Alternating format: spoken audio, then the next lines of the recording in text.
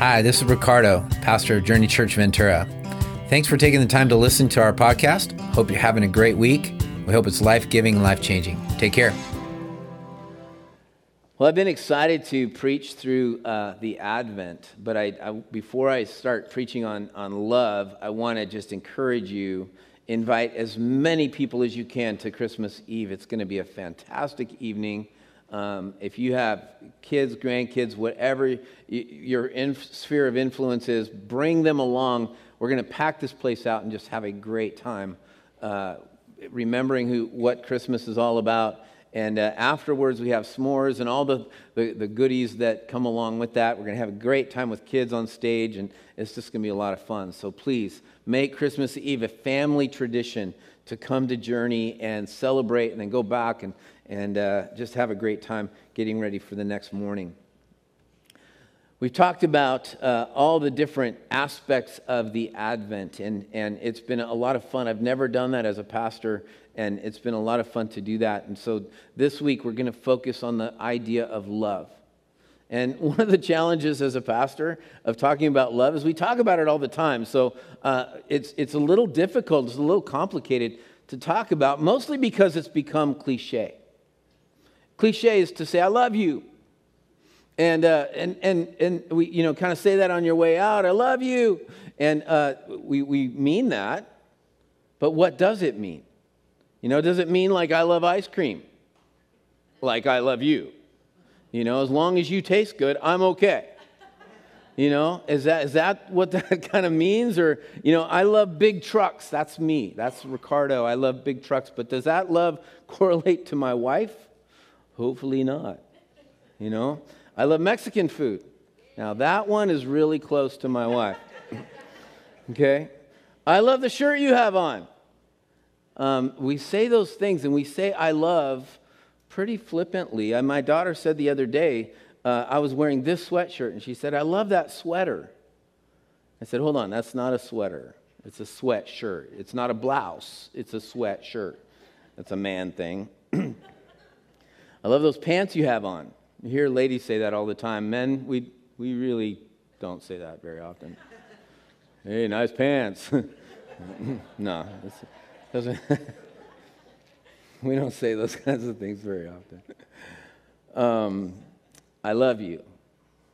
I think that phrase takes on meaning when we understand what Jesus has done for us. It takes on a whole new depth. It takes on a whole new emotion. I start tearing up when I think of Jesus saying, I love you. There's not a better phrase I would want to hear from anyone than for Jesus to just simply say, I love you. And it has been said. It has been said. Romans 5:8 says, but God demonstrates his love towards us in that while we were still sinners, he died for us. That means that he said before we ever accepted him as our Lord, I love you. And he did it not through words, not just through words, but through action. He died for you and for me. And if you're here today and you're feeling unloved, if you're here today and you don't know if you're loved, if you're here today and you've come in with tension in a relationship or relationships, or you don't have any relationships and you're kind of going, what is going on here? I don't feel loved. There's one person that loves you, and the Bible says that you can't even be separated from his love, and that is Jesus Christ, our Lord and Savior. And I love what the Bible tells us is that Jesus' motivation, God's motivation for sending his son, Jesus Christ, to come to this earth and to die for us was because of love. You see, most human motivations for love are often selfish. There's often a motive behind the expression of love, right? If I will love you as you meet my needs. Or I'll love you because I need you to meet my needs. And that happens in marriage relationships, that happens in work relationships, that happens in all kinds of different relationships. But as long as you meet my needs, I'll love you. It's a conditional love. But with God, it's not. There's no condition.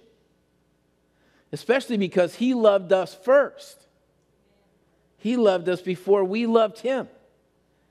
You know, we find all kinds of motivations for love. I love that you have money. Therefore, I love you.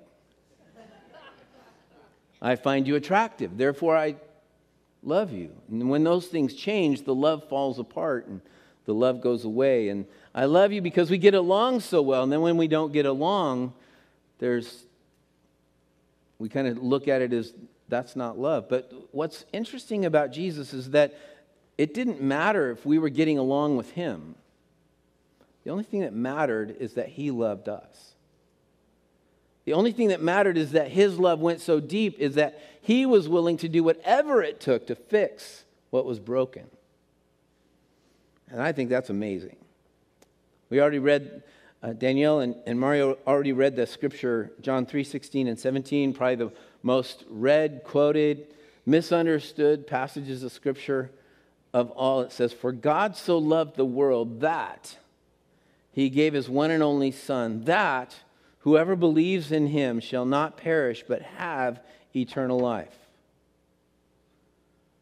For God did not send his Son into the world to condemn the world, but to save the world through him." There's some really important parts of this passage. And number one is to understand that his motivation for coming to this earth, his motivation for coming here was only love.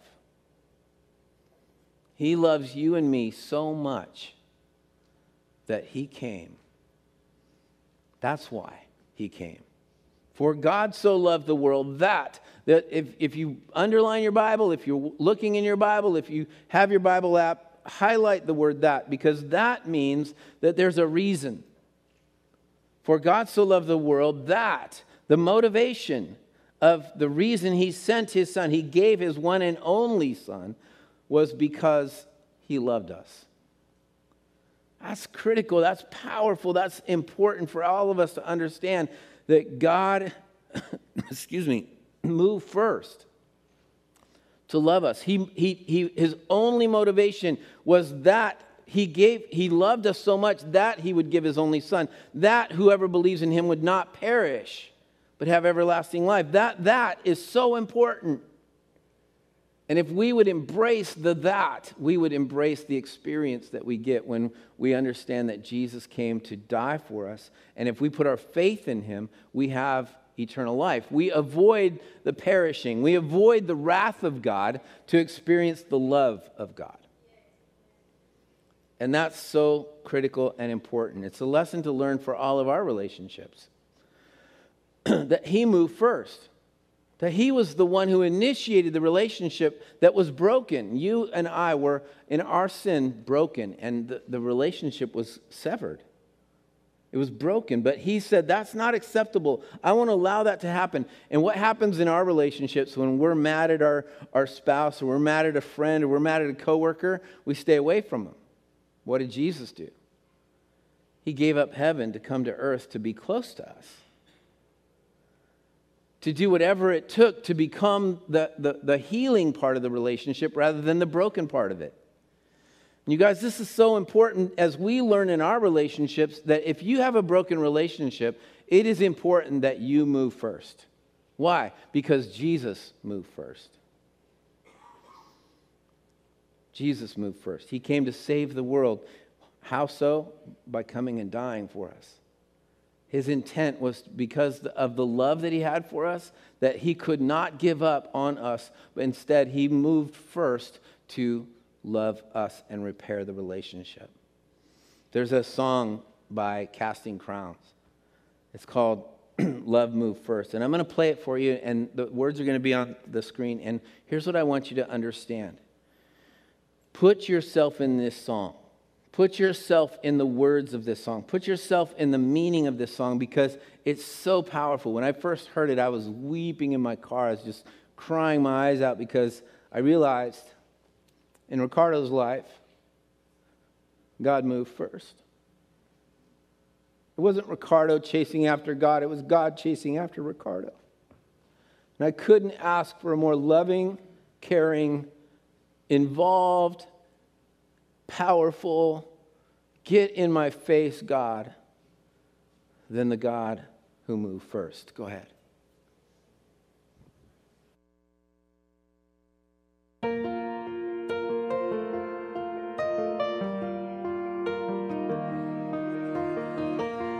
This is the story of a runaway with no way home and no way out. I threw the best of me away. I had my chance, it's too late now. Too far gone and too ashamed to think that you'd still know my name. But love refused to let my story end that way. You didn't wait for me to find my way to you. I couldn't cross that distance, even if I wanted to. You came running after me when anybody else would have turned and left me at my worst. Love moved first.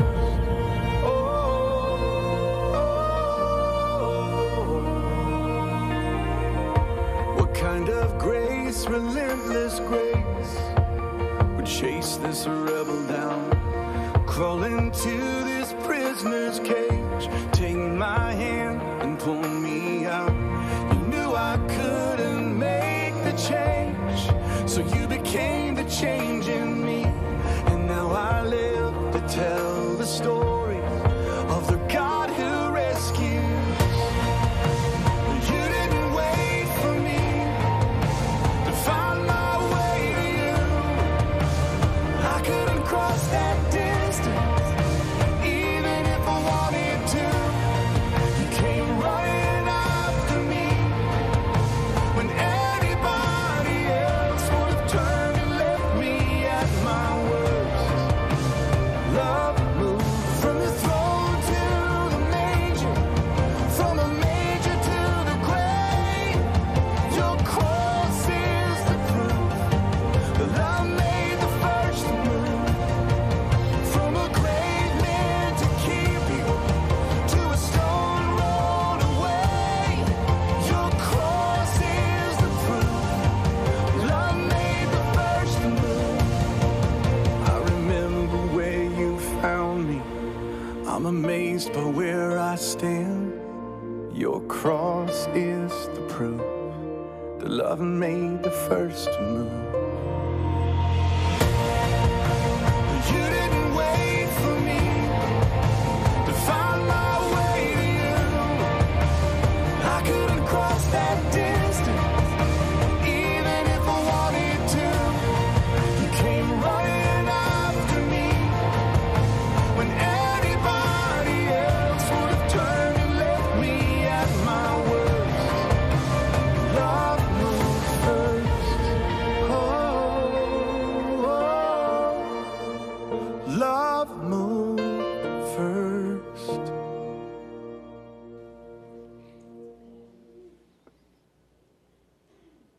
I don't know about you. I'm so grateful that he moved first.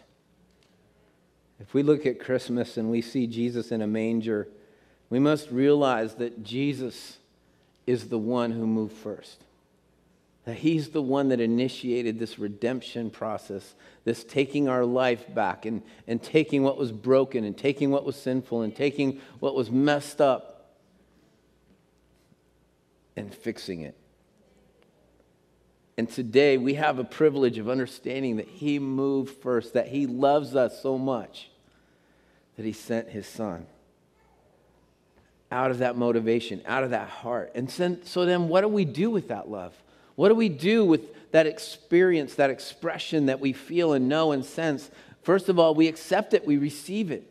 If you're here today and you don't have a relationship with God, but today you're realizing that you are the apple of God's eye. You are the one who he loves so much that he would send his son, Jesus Christ, to die for you, then today you need to receive that love and embrace it and hold on to it and never let it go, because he will never let you go. He will never let you go. Yeah, amen. The other side of this coin is not only that he loves us, but what do we do with the love that we've received? In 1 John 4:7, it says this: "Dear friends, let us love one another, for love comes from God. Everyone who loves has been born of God and knows God. Whoever does not love does not know God, because God is love. In verse 9 it says, this is how God showed his love among us. He sent his one and only Son into the world that we might live through him. This is love. Not that we loved God, but that he loved us and sent his Son as an atoning sacrifice for our sins. Verse 11, dear friends, since God so loved us, we also ought to love one another. No one has ever seen God, but if we love one another, God lives in us, and his love is made complete in us. Looking back at this just a little bit, in that single passage, the word love is stated 13 times. 13 times. There's a point that the author John is trying to make. Inspired by God to write this part of the Bible, dear friends, let us love one another, for love comes from God. Everyone who loves has been born of God and knows God. In other words, the only way we can know love is to know God. And it's not know like, hey, how are you? This is like embraced, held on to, experienced, understand the depth of God's love for you, understanding that he moved first. And it's this kind of love that we are experiencing and receiving into our lives. And it's a personal relationship with him. And when we get to the point where we make it personal, and it's every day we wake up and say, hello, good morning, God the Father, God the Son, God the Holy Spirit. That's when we know God. And when we know him like that, then we're able to love others. Whoever does not love does not know or have a personal relationship, because God is love. There's nothing else that can come out of us except love when we love him and we experience his love. The true nature of a believer is love. If God has truly influenced us and is truly working in us, and it doesn't mean we're perfect, it just means that our first instinct, the instinct that comes out of us, is to love others. Why? Because that's the way Jesus responds. That's the way he responds to people. This is how God showed his love among us. He sent his one and only Son into the world that we might live through him. He initiated, he moved first. This is love. Not that we loved God, but that he loved us. He moved first and sent his Son as an atoning sacrifice. Dear friends, since God so loved us, we also ought to love one another. The obligation, if you will, or the instinct should become that if Jesus is living in us, then out of us should become that same expression he expressed to us. My question is, are you loving? Are you loving? 1 John 4:16 says, and so we know and rely on the love God has for us. God is love. Whoever lives in love lives in God and God in them. That's just the natural part of a relationship with the God that loves us so much that he sent his Son. This is how love is made complete among us, so that we will have confidence on the day of judgment. In this world, we are like Jesus. That means that out of us should become the nature of who Jesus is. He is love. He expressed his love by dying for us, by sacrificing himself for us. Are we sacrificing ourselves for the ones we love? Or are we asking them to sacrifice and conditionally say, if you give, I'll give. If you love, I'll love. If you meet my needs, I'll meet your needs. That doesn't sound like Jesus. Jesus is saying, I'll meet your needs. I'll love you regardless of what happens. While you're in your sin, I'll love you. And I'll show you that love by sacrificing myself for you. That's love. There is no fear in love, but perfect love drives out fear, because fear has to do with punishment. The one who fears is not made perfect in love. It's interesting. I remember my dad coming home, and while my brother and I and my mom were together, there was this peace, this joy that happened. But when my dad showed up, it was like, ugh. There's this tension that entered the room. This fear that was always based on, are you doing it right? Are you doing the right thing? Are you making the right sounds? Are you making the right noises? Or are you not making the right sounds? Or the noises he doesn't like? Or, this fear of walking in the room. When he walked in the room, it changed the atmosphere. And I'm not trying to dishonor my dad. I'm just saying this is the way it was for a while in our lives, is that there was this fear. So he would instantly get angry or stop making that noise, or, every little thing was something's wrong. And we feared punishment. If you have a family like that, you are not expressing the love of God. I'm just being real. Guys, especially, we got to get over our anger, get over our frustration, and walk in with the love of Jesus for our family. Because it's not about you. It's about loving your family. It's about loving and bringing love into that family. And love drives out fear. It doesn't hurt to discipline our children as long as they're being disciplined in love, for the sake of love. But when they start fearing us and when they start shutting down because they're afraid of us, that's not good. That's not healthy. There's nothing positive there. And what Jesus is showing us and what this passage is showing us is that there is no fear in love. But perfect love drives out fear. In other words, our families go, oh, he's home. She's home. And there's joy in that moment. And that's what Jesus wants to see in our lives. The beauty is that God defines love as the sacrifice that we make, not the demands, not the fear that we create. Verse 19 says, we love because he first loved us. In other words, if I don't know God, then I'm going to have a hard time expressing that love to him or to anyone else. Whoever claims to love God yet hates a brother or sister is a liar. For whoever does not love their brother and sister whom they have seen cannot love God whom they have not seen. Wow. Wow. And he has given us this command.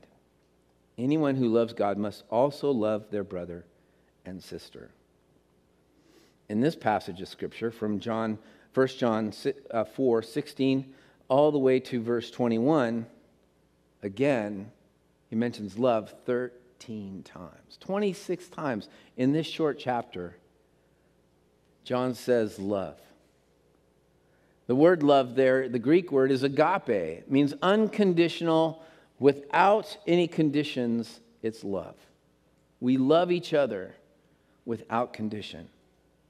That's the kind of love that Jesus expresses to you and to me. That's the expression that he gave when he came to this planet, when he left heaven and came in this lowly manger. It's become kind of a little cute little model of a manger and a baby in there, and it's really cute and it's awesome, but think about what he did to get there. He said, heaven isn't more important than my love for my people. Where I am, the commander of the universe, is not more important than loving my people and doing whatever it takes to make the relationship right. That's what is important. And that's the kind of love that he has expressed to you and to me. And that's the kind of love that he's commanding us. And he gave us this command. Anyone who loves God must also love their brother and sister. That's everybody. That's all the human race. That's you and me. That's not just your brother in blood, but that's your brother and sister in humanity. And so we are given the command to love. Why? Because we've first been loved. Honestly, if I did not know Jesus' love, I would have a hard time loving.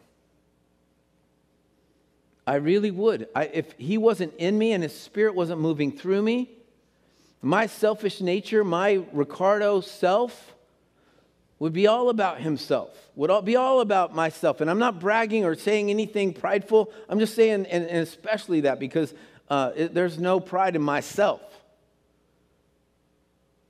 I'm a selfish individual without Jesus. But with him and him inside of me and his spirit in me, I love people. I genuinely love people. I love you. I care about the people around me. I weep for the people on the street corners. I weep for the people in their homes today that don't know Jesus and are living a comfortable life, but they don't understand that their life is headed towards a direction and a destiny and eternally that is tragic and that is awful. And we must love them beyond measure so that they can understand who Jesus is. It's not about our love for them, it's about the love that Jesus has for them. We love because he first loved us. God loves you more than we will ever realize. He moved first. I hope that you'll go home and you'll listen to this song over and over again. I have it on my playlist, my favorite playlist, and I listen to it often because I just am amazed at how he moved first.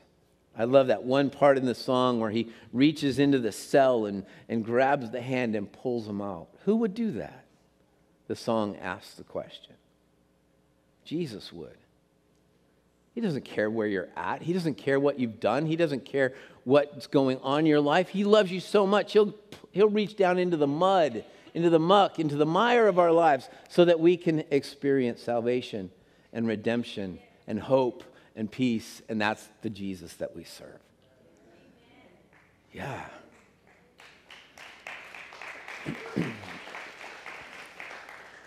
God loves you more than you'll realize. Time with God will increase your ability to love. It says that if we know him, then we can love. We're incapable of genuine love without God's love in us. And so we have to genuinely love him and experience his love so that we can genuinely express it to others. We must initiate like he initiated. We must move first. My prayer and my desire is to see this building full time and time again. Why? Not for the sake of a big church, not for the sake of a title or anything like that, but because you and I have a compassion that's so deep inside of us because of what Jesus has done in us that we can do nothing more than invite those in to a relationship with Jesus and see our church grow because we've reached out to those that don't have Jesus. We must move first. If God is in us, then his love will flow out of us into a lost and dying world. And most importantly, what this passage is saying is that we must love each other. That's what makes us different. That's what sets us apart. Is a culture of love, of acceptance of diversity, acceptance of everybody in this room, a love for people that aren't like us. But because Jesus loved us, we're able to love each other. Amen? Let me pray with you today. God, thank you so much for almost 40 years ago having someone love me. Actually, all my life, you've sent people into my life that have shown your love, and you've just continued to remind me that you're present and that you were there. And Lord, here I am, amazed at your love. And I pray that everybody in this room, all of us, would experience that love so deeply, so powerfully, so extremely, that we would do nothing but be motivated by the same love you've given us to love others. Lord, if there's somebody that walked in this building today that isn't feeling loved, I pray that they experience your love today, helping them know that you died for them, that you gave your heart for them. You did everything to give them hope and encouragement and strength and salvation. And I pray in the name of Jesus that they would experience your love today through us, by your Spirit. In the name of Jesus, I pray for your love to flow through this room into every heart in every mind and every spirit. For the discouraged, I pray that you be the lifter of their heads. For the addict, I pray that you be the deliverer to set them free. For the broken, I pray that you put them back together. For the lost, I pray that they would be found. I pray, God, that you would give hope to the hopeless. For the depressed, that you, Lord, would open the door of peace into their lives. For the anxious, I pray that you would carry their weight. Father, that's how much you love us, and I pray that you bless every heart today in Jesus' name. In Jesus' name. Thank you for your love. Thank you for loving us. Thank you for your motivation of love to come and redeem humanity. We love you, Jesus. We love you with our whole heart. We love you with our whole soul. And we give you everything. Maybe you're here today and you haven't accepted Jesus Christ and his love for you. I just want to invite you right now to pray this simple prayer. He loves you. He died on the cross for you so that you can have the hope of eternal life. And right now you can accept him as your Lord and Savior. And all you have to do is say this prayer. Dear Jesus, forgive me of my sin. Forgive me of the mistakes I've made. Thank you for loving me so much that you would die on a cross so that my sins could be forgiven. And so that I would not perish, but that I would have everlasting life. I accept your forgiveness today. And I believe that you were raised from the dead, and today you live eternally in heaven. And I will live eternally with you. I accept that gift of eternal life, and I thank you for it.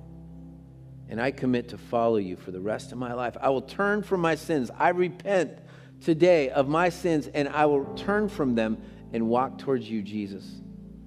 And I commit that in Jesus' name. Amen and amen. Thank you for giving us the opportunity to join your journey. And I hope the message made a big difference in your life. And if it did, we just encourage you to go to journeychurchventura.com and let us know. Also, be free to share this message with your friends and family. We just love to impact as many people as we can. Once again, thank you for joining us at Journey Church Ventura.